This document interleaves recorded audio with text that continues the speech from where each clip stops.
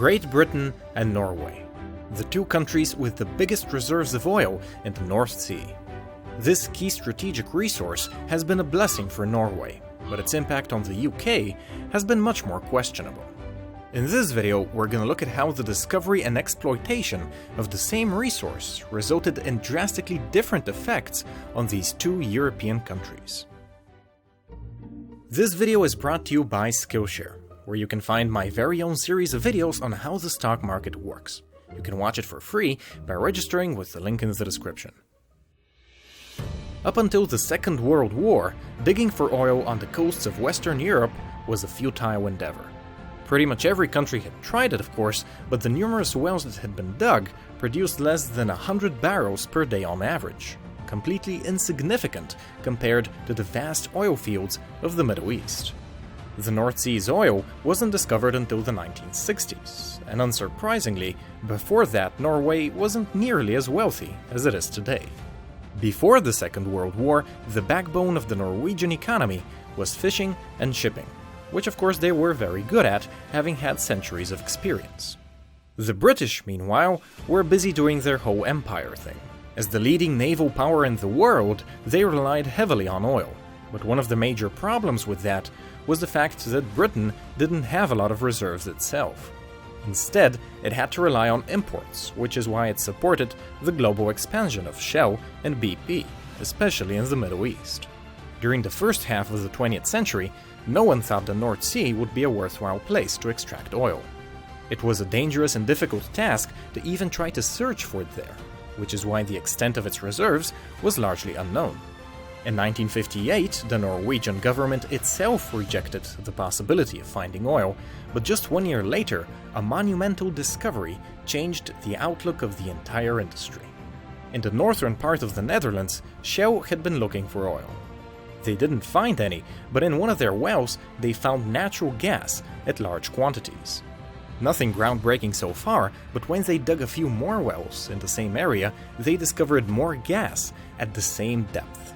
In other words, they had stumbled upon a giant gas field. As it turns out, the one they found was the largest one in Europe. But what made it truly significant was its implication for the North Sea. You see, the geologies of both areas were very similar, so finding gas in the Netherlands meant that there might be oil under the North Sea. The oil companies scrambled and began their first explorations in 1962. Norway didn't start giving out licenses until 1965, but they were in no rush. The stormy weather and still developing technology meant that whatever oil could be found was going to be very difficult to extract. The drilling rigs had to withstand 50-foot waves and winds of up to 70 miles per hour, so unsurprisingly, it took a few years and several deadly accidents before the oil could start flowing. The first major oil discovery was made in 1969 on the Norwegian side. Then, in a mad streak of luck, the British discovered the largest field in the entire sea on their first try just a year later. In 1975, Queen Elizabeth herself would inaugurate the flow of oil from that field, and this gesture symbolized a new opportunity for both Great Britain and Norway to benefit from this new resource. But the way both countries approached their newfound wealth was radically different. The Norwegians could afford the luxury of being patient. Their political situation was one of stability. Their leading Labour Party had been the largest one since 1927 and is the one responsible for the welfare system and their high taxes. In other words, they had no pressure to immediately spend the oil profits to stimulate the economy in the hopes of ensuring their re-election. On top of that, the government's attitude towards private companies was aggressive. They only allowed a 50% ownership stake in any given well, with the rest being owned by the state itself.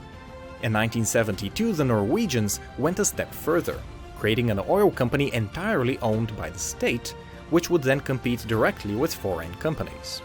Norway was effectively double-dipping. Not only did it tax the oil industry excessively, it also owned a big chunk of it. But what's really smart is what the Norwegians did with all that money. They not only saved it, but also started investing it. In 1990, they created a special fund for exactly this purpose, whose growth rate ever since has been nothing short of exceptional. They put most of their money in stocks and bonds, with a dash of real estate sprinkled on top, and the results speak for themselves. The Norwegian fund is the largest sovereign wealth fund in the world, and it even passed $1 trillion in market value in September 2017. And keep in mind, that's $1 trillion spread out over just 5 million people. So by all accounts, the Norwegians handled their oil boom perfectly. But the same cannot be said for the British. The surge of oil profits for Britain coincided with the rise of Margaret Thatcher. She came into power in 1979, and instead of setting up a fund to invest these new profits, she used the extra money to make radical reforms to the British economy. She started a wave of mass privatization of companies that were otherwise profitable, and made large cuts to income taxes in order to revitalize an otherwise stagnating economy. Her policies were successful in that regard and resulted in large economic growth, but these benefits were temporary. Unsurprisingly, when the revenues from oil started declining, Margaret Thatcher's House of Cards came crumbling down. In essence, the UK and Norway took opposite approaches to their oil money. The British blew it on tax cuts, while the Norwegians invested it and grew it to the point where this tiny nation of 5 million people is the largest shareholder in Europe. Norway is a perfect example of why investing is smart, and that's a lesson we can all use. Luckily for you, I partnered up with Skillshare, the best online learning platform, to make a 20-minute animated series of videos on how the stock market works. If you're curious how Norway's investment fund makes money, you learn a lot of the fundamental things in my class. Stuff like why companies go public or how dividends work. You can watch my class for free right now if you're one of the first 500 people to sign up for Skillshare using the link in the description. Once you've registered, search for Investing 101 or follow the link I've conveniently left in the comments below. I want to thank the 3,000 people who have already watched it and who have made it the most popular investing series on Skillshare. For you guys, I can say that I'm working on a second series that dives deeper into the mechanics of stocks and their valuations. Hopefully, I'll have that class out by the end of next month. But until then, make sure you've checked out my current class and consider sharing it around if you liked it. The same thing applies, of course, to this video.